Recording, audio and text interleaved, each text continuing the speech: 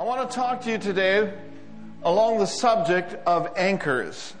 The anchor that we're going to let down this morning is the anchor of purpose. You know, when a ship or a boat is anchored, when all of the storms come and the currents change, that ship holds steady because it is anchored. And you and I can put down some spiritual anchors that will keep us grounded, that will keep us stable. Amen? In uncertain times. You know, you could think about several anchors that we can let down. There's the anchor of hope that holds you steady. There's the anchor of faith that we are established in as our heart is fixed and as we're trusting in the Lord. There's also the anchor of love. We must live our lives filled with all the fullness of God's love. And as you're anchored in the love of God, your life will never fail. And then there's the anchor of prayer. There's the anchor of praise. There's a lot of anchors we could talk about. But this morning I want to talk about the anchor of purpose and the anchor of destiny. The Apostle Paul was called before Caesar to testify of the goodness of God and the grace of God and to magnify the Lord and preach the gospel in Rome. Well, he was sent to Rome on a ship, but the ship experienced a great tempest and a great storm called Euroclydon. Paul knew in his heart that there was going to be trouble ahead. He told them, look, I have this inward witness on the inside of me that this trip is going to be with much hurt and much damage of the ship, but not only of the ship, but also of people's lives. But you know, he was just a prisoner. So they didn't listen to Paul. And when the soft wind blew softly, they set out. But as they set out, there came this huge storm. And I want to pick it up in Acts chapter 27, if you would, in verse 20 through 25. And I'm going to be reading from the Passion Translation. And many days of seeing neither the sun nor the stars, and with the violent storm continuing to rage against us, all hope of ever getting through it alive was abandoned. After being without food for a long time, Paul stepped before all of them and said, "Men, you should have obeyed me and avoided all this pain and suffering by not leaving Crete. Now listen to me. Don't be depressed, for no one will perish. Only the ship will be lost. For God's angel visited me last night, the angel of my God, the God that I passionately serve. He came and he stood in front of me and said, 'Don't be afraid, Paul. You are destined to stand trial before Caesar.'" That's your purpose. That's your destiny. Now notice this verse. "And because of God's favor on you, He has given you the lives of everyone who is sailing with you. So men, keep up your courage. I know that God will protect you, just as He told me He would." And so they did some things during this journey.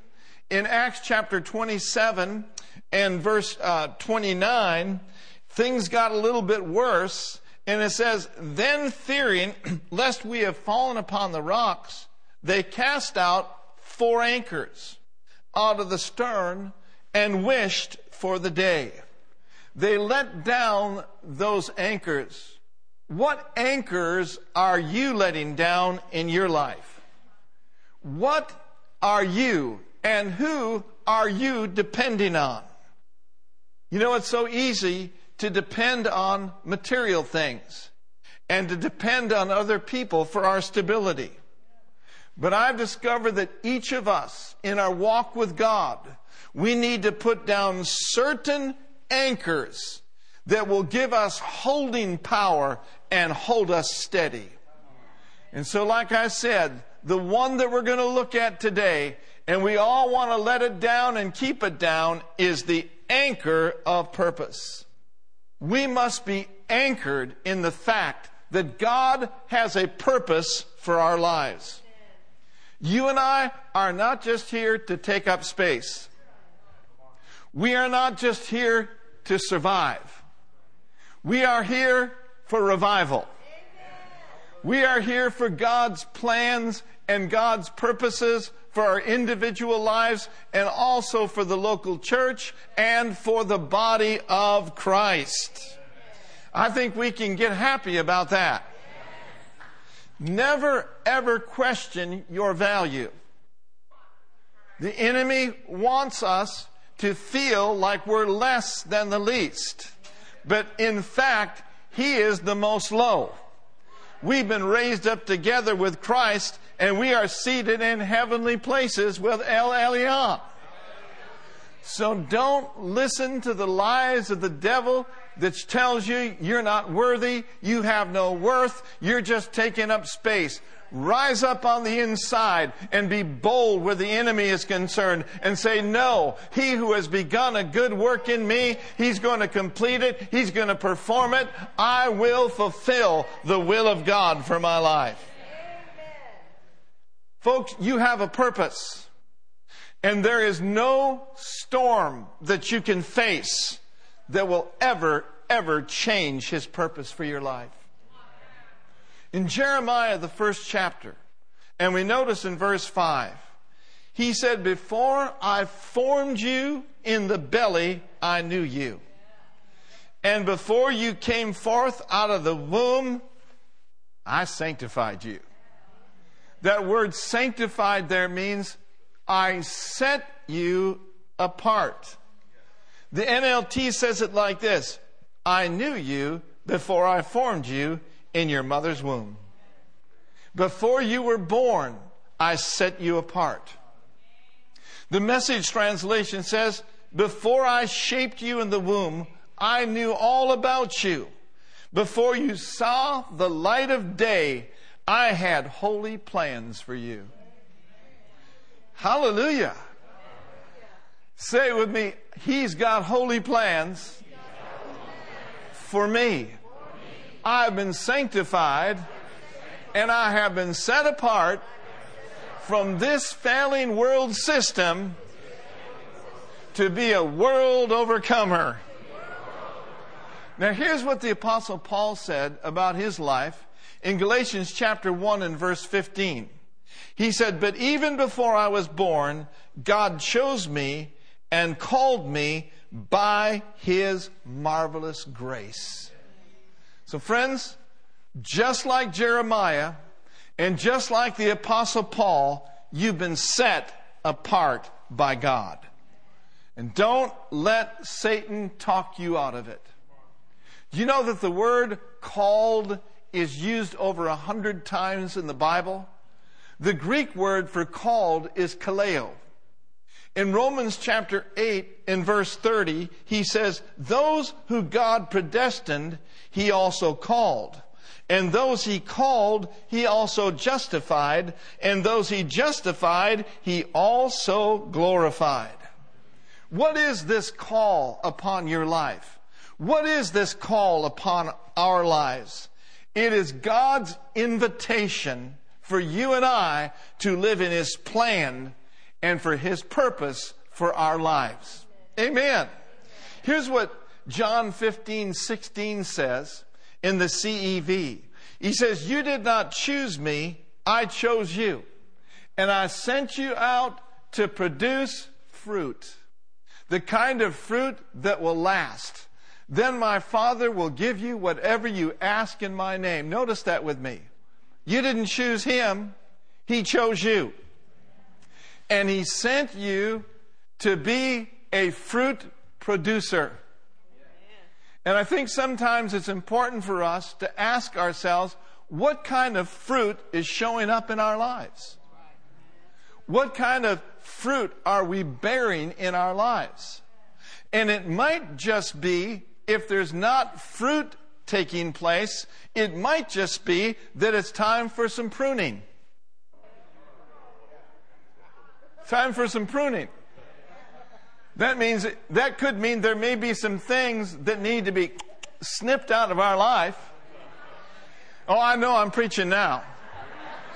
I know there's some things perhaps that need to be pruned out of all of our lives so that we can be in a better position to bear fruit. Amen. Yes. You see, God desires for you to live a fruitful life. And a fruitful life does not just mean having your needs met. A fruitful life does not just mean having your body healed. But a fruitful life is living your life unto Him, for Him, and also not just for yourself, but for others. Oh, hallelujah. What do you say? We bear more fruit at Heart of the Bay Christian Center than we've ever borne before. And don't despise the prunings of the Lord. Anybody ever been pruned before? Those He loves, He prunes. And so cooperate with Him as He shows you areas of your life where you're not bearing fruit. Do a checkup. Ask Him to show you, and He will give you the things that you need to do. Amen. So God is the one who initiated this call.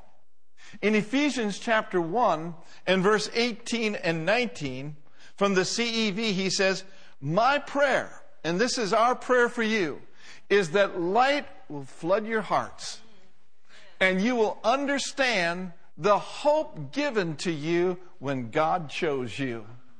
Then you will discover the glorious blessings that will be yours together with all of God's people. Oh, hallelujah. And so Ephesians, the 2nd chapter and the 10th verse says this, and I want you to read this with me. Ready? Read. For we are God's masterpiece.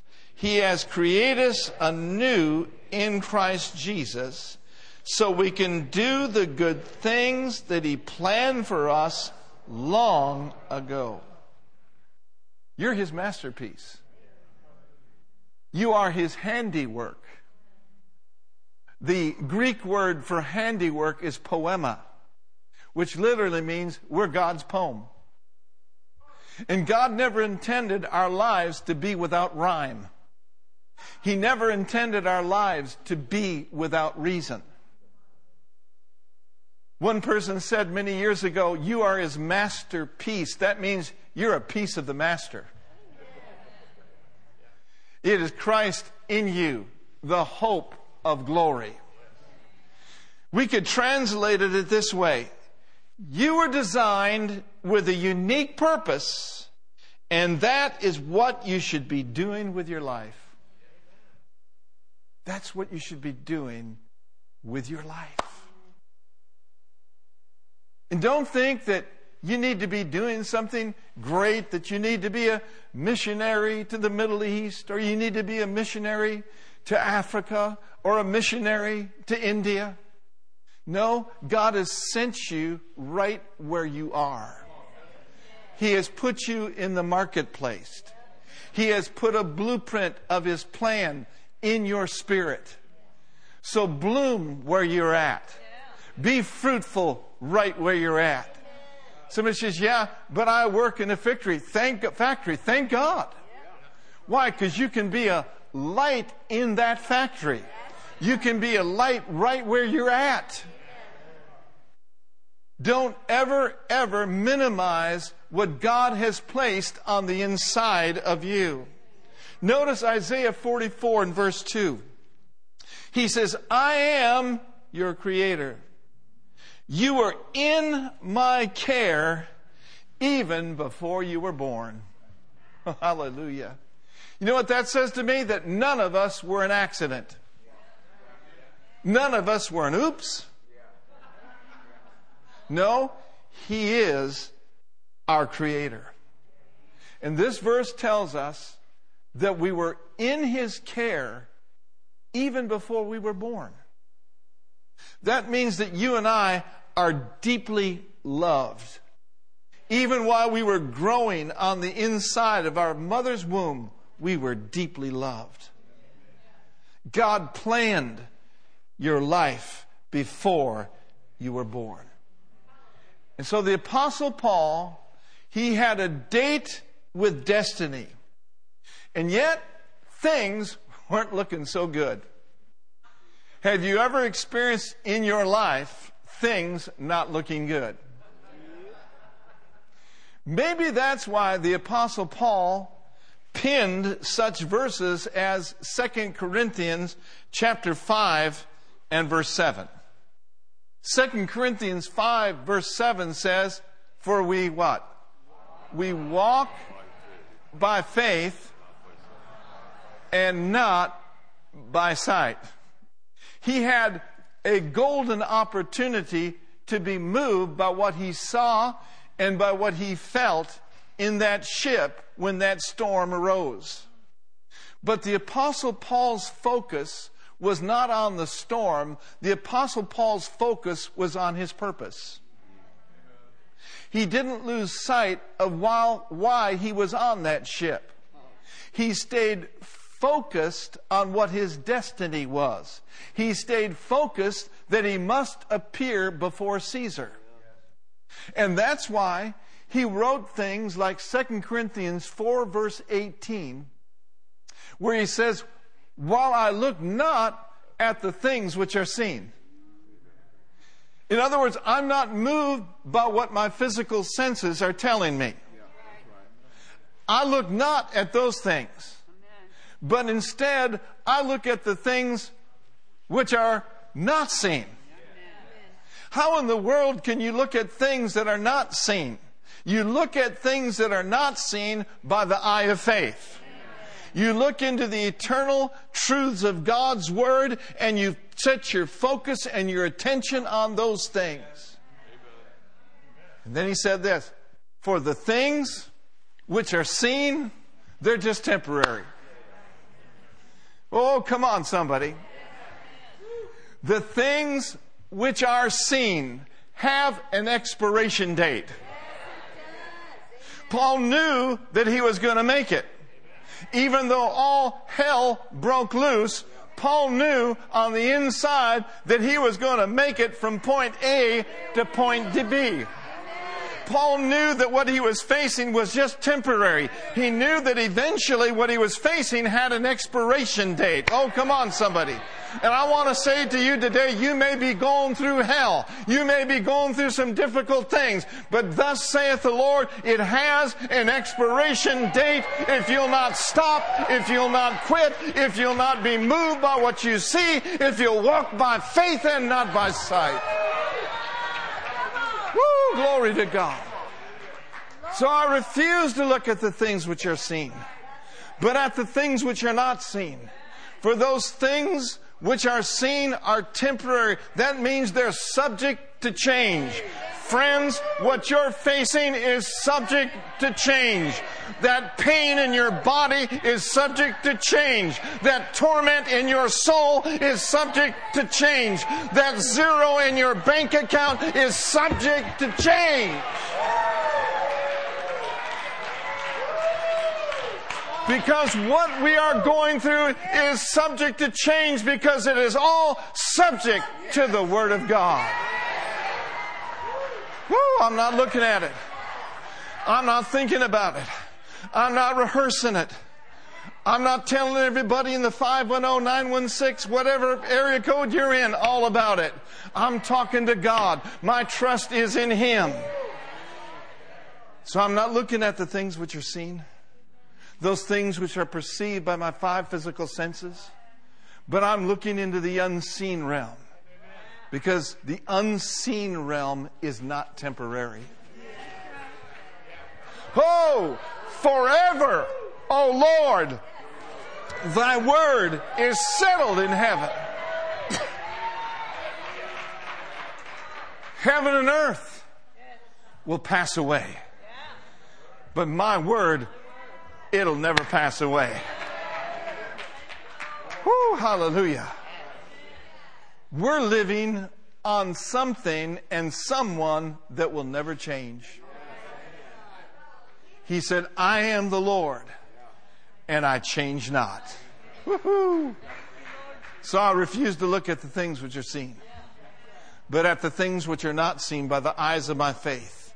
For the things which are seen are temporary, subject to change, but the things which are not seen will never change. I can remember sitting around with Brother Copeland and Gloria Copeland and I think Billy Brim and Keith Moore years ago. We were at Dino's home in Branson. We had attended Dino's Christmas program, and we went over to Dino's house to have some food and some fellowship. And testimonies were kind of circulating throughout the living room there, and things were God was being glorified of the things that He had done. And right at that particular time, we were in a fight of faith. How many of you know there are some fights to your faith walk? We had gotten approval to be able to have church on this property by the planning commission. And then someone thought, no, I'm going to appeal that. I don't want a church in that building. This is a commercial property. And we had already purchased the building. So we're in this little battle with the city council. And I told Brother Copeland about it, and I made a statement, praise God, we're going to make it. We're going to move in for the glory of God. We're not going to be moved. And he pointed at me, and if you know Brother Copeland, and if you've gotten close to him, he has piercing blue eyes. I mean, like laser eyes. And he just pointed at me and said, Mark, never change. I'll never forget that. What was he saying? Never change. Never stop trusting God. Don't take your faith off the line. You see, we serve a God who never changes. But sometimes we change. And if we want to see changes in our life, we need to align ourselves with the God who never changes, with the Word of God who never changes. I'll guarantee you, when you wake up tomorrow morning, the Word of God will always say, by His stripes you are healed. When you wake up in the morning, the Word of God will always say to you, nay, in all these things, we are more than conquerors. So don't change. Hold fast to the confession of your faith. Recently, the Spirit of God just spoke up on the inside of me. Mark, if you will hold fast the confession of your faith, I will hold you and I will uphold you by the power of my word. His upholding power is available to you as you hold fast. Hallelujah. So Paul knew his destiny. He knew his purpose. He was anchored. He was not going to let that storm discourage him. As a matter of fact, he got so full of faith, he instructed the others, don't be depressed. Don't be discouraged. Take courage. Get some food and eat, boys. And here's what Paul said in Romans chapter 8. Did you wear your shouting clothes today? In Romans 8:37. He said this, nay, in all these things. I don't know what your things are, but I know what my things are. And I've heard about some of your things. And some of these things that we face aren't very pleasant. But here's what Paul said. No, in all these things, we are more than conquerors through Him that loved us. Now, we do not have to put up with these things. We can do something about these things. One thing that we can do about these things is say, none of these things move me. We are not helpless pawns under the foot of the enemy. He is a defeated foe and he is under our feet. But there are some things that we can do about these things. In Romans 8:31 gives us another clue of what we can do. He says in Romans 8:31, read it with me twice.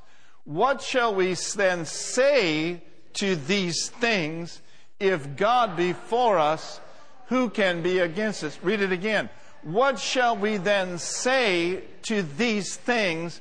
If God be for us, who can be against us? Did you get it? There are some things you can say to those things. God is for me. The Lord is on my side. I will not fear. What can man do unto me? Greater is He that is in me than he that's bringing these things from the world system. Amen? So sometimes it may look like the enemy is winning and has the upper hand, because the enemy is a master at throwing roadblocks in our way to keep us from fulfilling our destiny. But friends, when it's all said and done, what looks like our greatest defeat can turn out to be our greatest victory. I'm telling you today, today's mourning can be tomorrow's dancing. And I have discovered that you don't have to wait till tomorrow to dance. You can dance in the midst of the storm. You can run in the midst of the storm. You can shout while the walls are still up. Here's what else I've learned. Today's water can be tomorrow's wine. Today's turmoil is tomorrow's turnaround. Today's storm is tomorrow's calm. The enemy is coming because of the glorious things you're about to do for the glory of God. Whoa, hallelujah. What you're going through cannot stop you if you will not quit. I can't tell you how many times in my younger years that I felt like bringing a U-Haul truck to our home, packing it up on a Sunday night, and leaving town. I'm talking about while I'm pastoring. And then when Wednesday night service comes, I say, "Where's Pastor Mark?" "I don't know. I saw him going down 880 with a U-Haul." Many have been the days where I felt like throwing in the towel. But through growth and through development and through trusting God, God shaped me and put on the inside of me a no-quit attitude.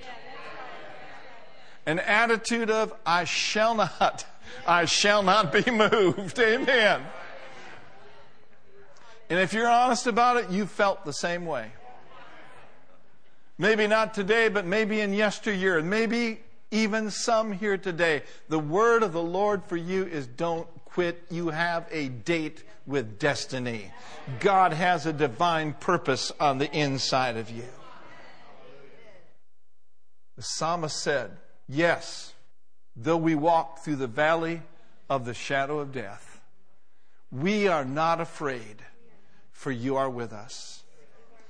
I love the Passion Translation in verse 4. I want you to read it with me, of Psalm 23. I don't think we have it. But it says this, "Lord, when your path takes me through the valley of deepest darkness, fear will never conquer me, for you already have." Say that with me. I've not been given a spirit of fear, but of power and of love and of a sound mind. Fear will never conquer me, for you already have. The rest of the verse goes on to say this, "You remain close to me and you lead me through it all the way. Your authority is my strength and my peace. The comfort of your love takes..." Oh, that's so good. "The comfort of your love takes away my fear. I'll never, ever be lonely, for you are near." Woo, hallelujah. Don't let fear conquer you, because Jesus has already conquered fear for you. Hallelujah. So the Apostle Paul, through much trial, through much tribulation, he got to Rome. And he preached to Caesar. And he wrote books of the Bible. And Paul fulfilled the entirety of God's will.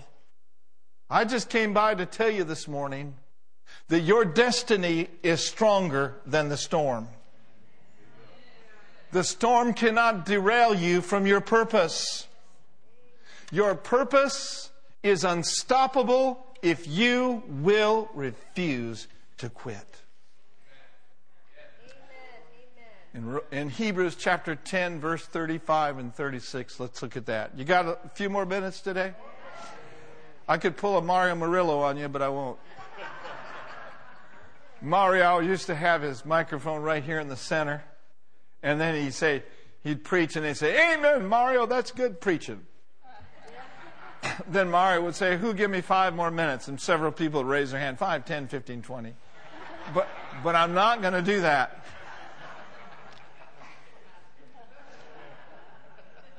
Hebrews, the 10th chapter.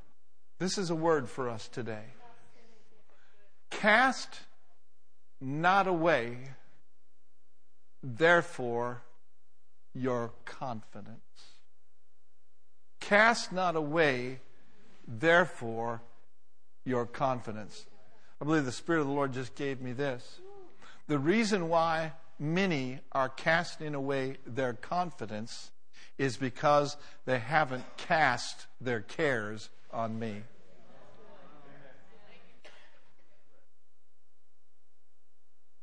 I'm going to say that again. One of the reasons why we cast away our confidence, our trust in our faith, is because we haven't cast our cares on Him. Now listen, we need to put down the anchor of peace. This is another anchor. It's a big one.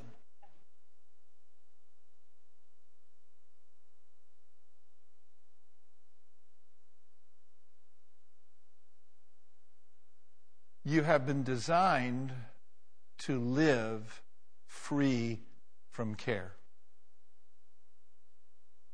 You have been designed to live free from anxiety.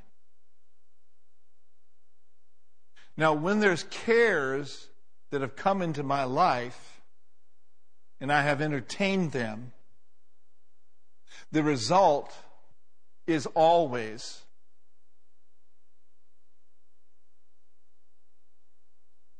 it's just like, where'd my faith go?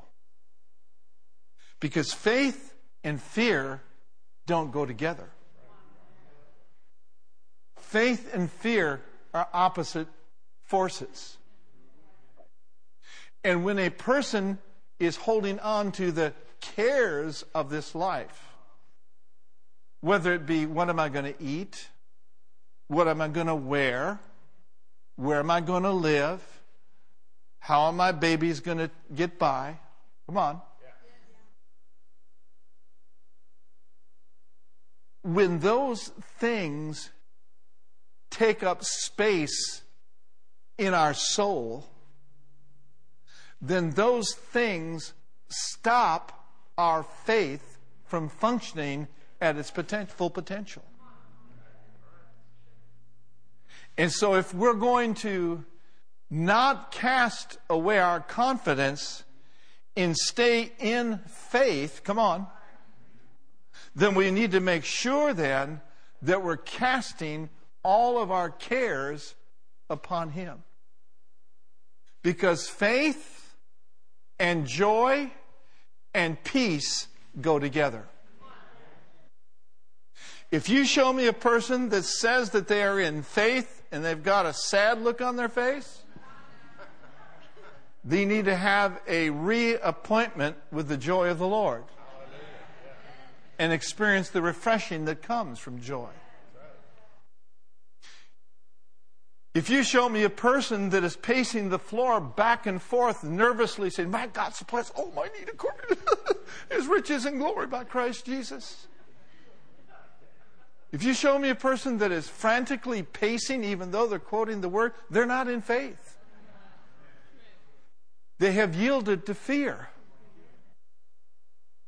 And so fear must be dealt with.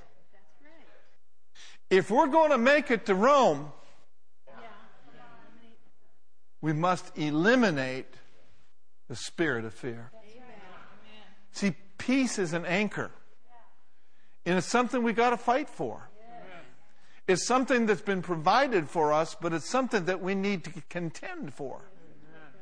Because there are robbers of our peace that come to us daily.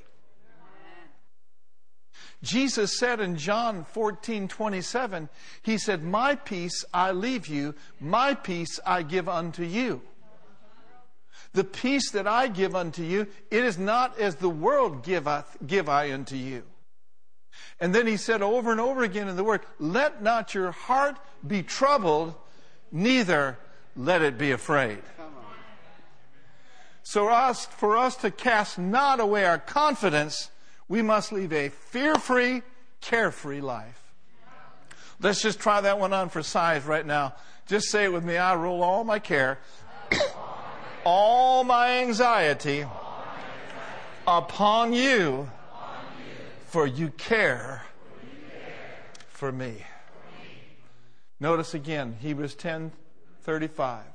Cast not away, therefore, your confidence, which hath great recompense of what? Does God reward faith? Does God reward confidence? The Scripture says, without faith it is impossible to please Him. For he that cometh to God must believe that He is, and what else is He? And that He is a rewarder of those who diligently seek Him. He will reward your faith. You say, Pastor Mark, that's good preaching today. I receive every bit of it. But you're here and you're wondering right now, this is good, Pastor, but you're wondering what your purpose is. You say, I don't know what it is. I'm going to tell you what it is. Are you ready? Here's your purpose. Your purpose is to love God with all of your mind, with all of your heart, and with all of your strength. Your purpose is to serve God with everything that you have. And to serve Him passionately. Every day. Follow Him. If you'll follow Him every day, He will watch over your life and He will direct every day, step by step. The purpose doesn't always unfold overnight, but if you will be faithful to take the step that He's given you, He will give you another step. And as you're faithful to take that step, He'll give you another step. And your steps will take you right in to divine destiny and divine purpose. Drop the anchor of purpose and declare with me today, I am, hallelujah, going to make it. Let me give you quickly 3 reasons. 3 reasons why we should pursue God's purpose in our lives. Number 1, you'll be really bored if you don't.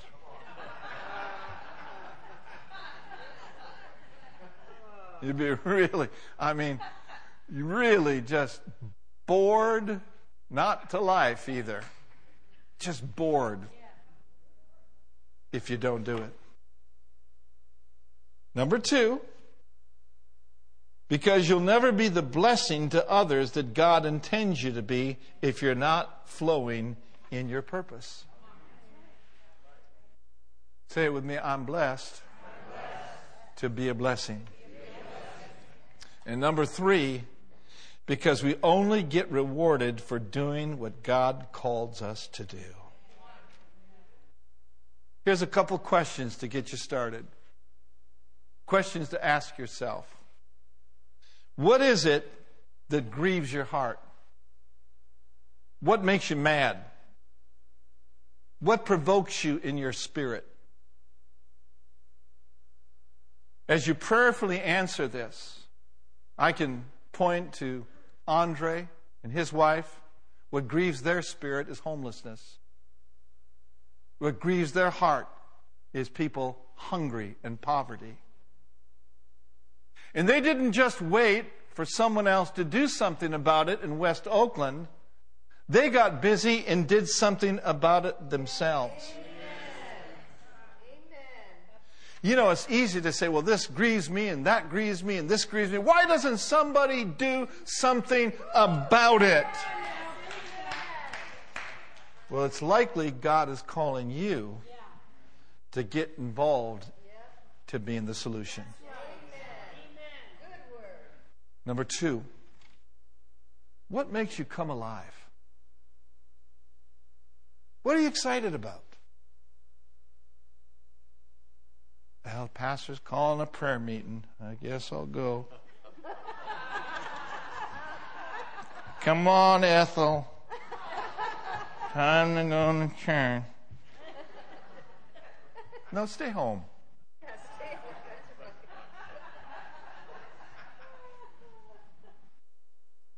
What makes you come alive? Don't ask yourself what the world needs. Ask yourself what makes you come alive, and then go do that. Because the world doesn't need a bunch of sleepy saints.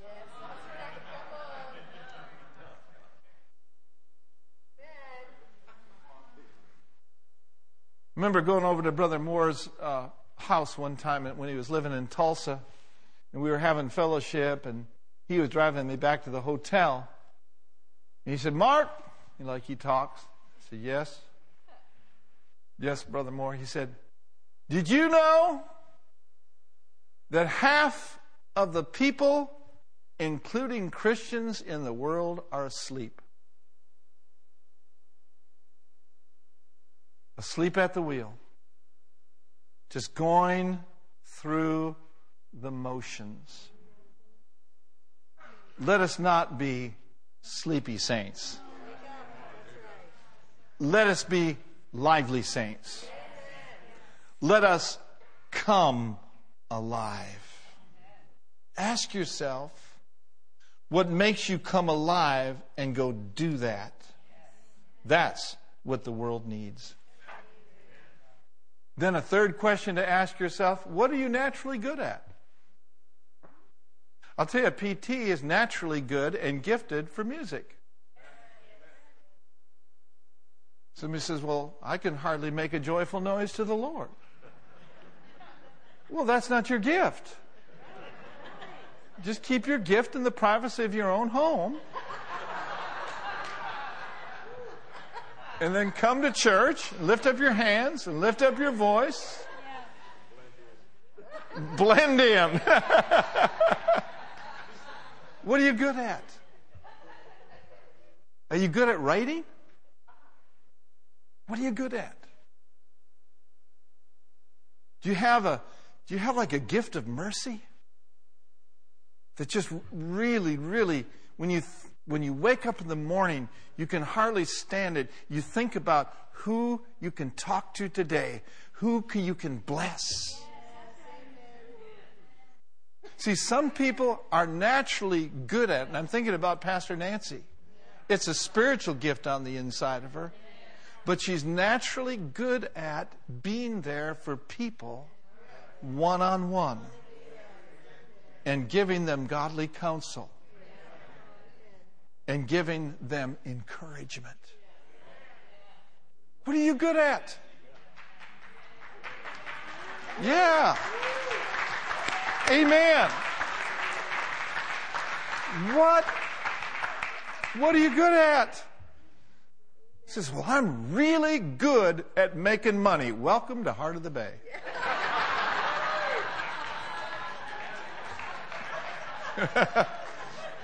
I'm really good at paying buildings off. 28950.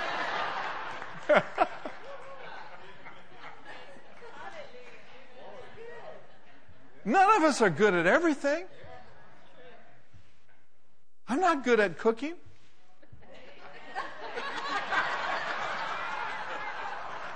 You know? Oh, now wait a minute. I don't know if you heard that, but she says, or cleaning.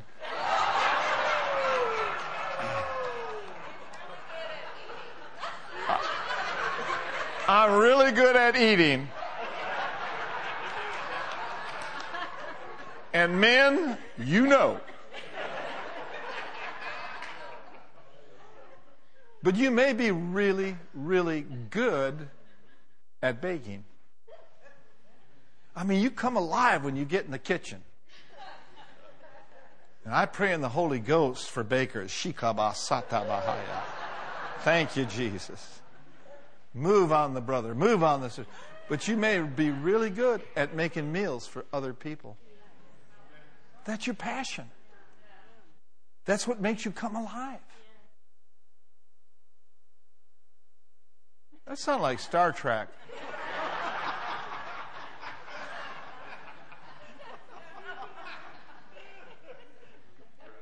You may be a first-class mechanic. I mean, you can hardly wait to get in the garage. Because in the garage, you're listening to Brother Moore, you're listening to Brother Copeland, you're listening to Pastor Mark, Pastor Brenda. You're listening to the Word. And in that garage, there's miracles happening.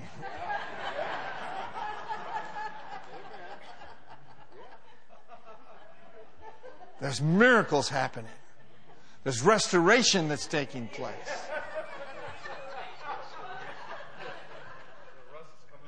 The rust is coming alive. You may be good at that. There may be someone in the church that needs help with their car.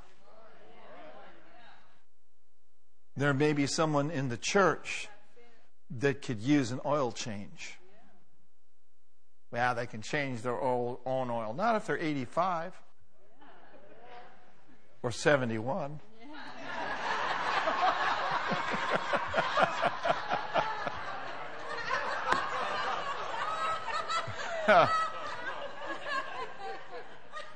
What are you good at?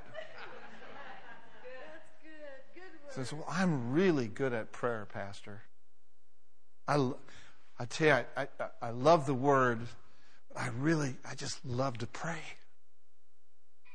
I'll wake up in the middle of the night and God will give me things and show me things to pray about. I just love to pray. That's a good thing. It makes you come alive. It's what you're good at. It covers the bases of those things that grieve your heart. Those things that grieve our heart and sometimes we get mad at can be changed by a spirit of love and a spirit of prayer. Whatever you're good at, do it with all your heart. Do it with all your might. Do it with all your strength. Let's not complicate purpose. Sometimes we equate purpose with super-duper preacher. And I'm not putting super-duper preacher down. Thank God for great preachers. But that's not you. Pastor, I tell you what, I can hardly wait to get to church and greet people. I'm good at it. Do it. That's your purpose. First of all, to love God with all of your heart, with all of your might, in your mind, and with all of your strength. Our purpose is to serve the Lord with gladness. That's my message for you today. Put down the anchor of purpose. Praise God. Stand up, everybody. Praise God. Thank you, Lord. Pastor Tom. Thank you, Father. Just lift up our hands right now. Lift up our voice. Brenda's going to pray a great prayer of purpose over your lives right now. Oh, Father, We've heard from heaven today. We've heard your word and we have been encouraged. And Lord, we just purpose in our hearts that we'll not leave this building today without making a fresh commitment for your will to be done in our lives. Your plans and your purposes, may they be accomplished. In the area of pruning, Lord, we're available. In Jesus' name. Hallelujah. Glory. Yes, amen. And I heard the Spirit of God say this, that some of you in your heart are saying, yes, I have vision, but there isn't provision. But when you know Him, when you look unto Him, those things He's saying by the Spirit of God that I have put in your heart, you may not know the how, but you do know the who. So look unto me. Lean not unto your own understanding. Just on the inside of you say, Lord, I know that this is from you. Now I'm asking you to help me to walk it out step by step. Hallelujah. And don't be discouraged about those things that you have carried in your heart for many years, and it seems like it shall never come to pass. No, don't let go. Don't loosen your hope and your trust and your confidence in me. Press into me, and I will show you the how. I will make a way where there seems to be no way. And don't despise the day of small beginnings. Like Pastor has said, oh, well, I'm just a greeter. I'm just this, I'm just that. There are no just. Every single gift is important. Every single person is valuable. So start where you're at now. Take that step. And and the steps of a good man will be ordered of me, says the Lord. So, Father, right now we just pray over each and every person here today, those that are watching online, those that will tune in later. We thank you by the power of the Holy Spirit. We have been stirred up on the inside of me. We are like what the Apostle Paul said unto Timothy, stir up the gift of God that has been placed on the inside of you. For everyone should be a masobrata in their place, in their position, no unused members. Lord, we pray that over your people today, that by the power of the Holy Spirit, all of us would be stirred to offer our supply in every area that you have called us to. In the name of Jesus. In the name of Jesus. Listen very carefully. This comes up in my heart. I believe it is a word for many of you here today. Thank you, Lord. That is in the area of healing. God is saying to you, I've given you healing hands. Good. I've given you hands to heal. Not that you're the healer, but I've placed my anointing in your hands.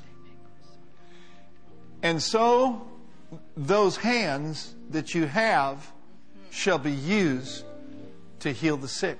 Yes, amen. Who is that? Here's what I have in my heart. That it's been so long since you prayed for the sick that you feel like that's kind of something that's past. It's lying dormant. The Lord wants you to know it's very, very current in your life. Who is that ministers to? Yes. Put your hands up just like that. In the name of Jesus. Put your hands out. Okay. Praise the Lord. Praise the Lord. Thank you, Lord. Praise God. So she's getting blessed. Let's just kind of hold the volume for a moment. But put your hands out right now and just lift them up to the Lord. And say right now, I receive. I receive. I receive. I receive. Hands to heal. Hands to heal. Hands to minister. Hands to minister. In the name of Jesus. In the name of Jesus. Something else came up in my spirit. Say it with me. I receive that. I receive that. I believe the Lord is saying, look for opportunities to pray for others. Yeah, that's good. Praise the Lord.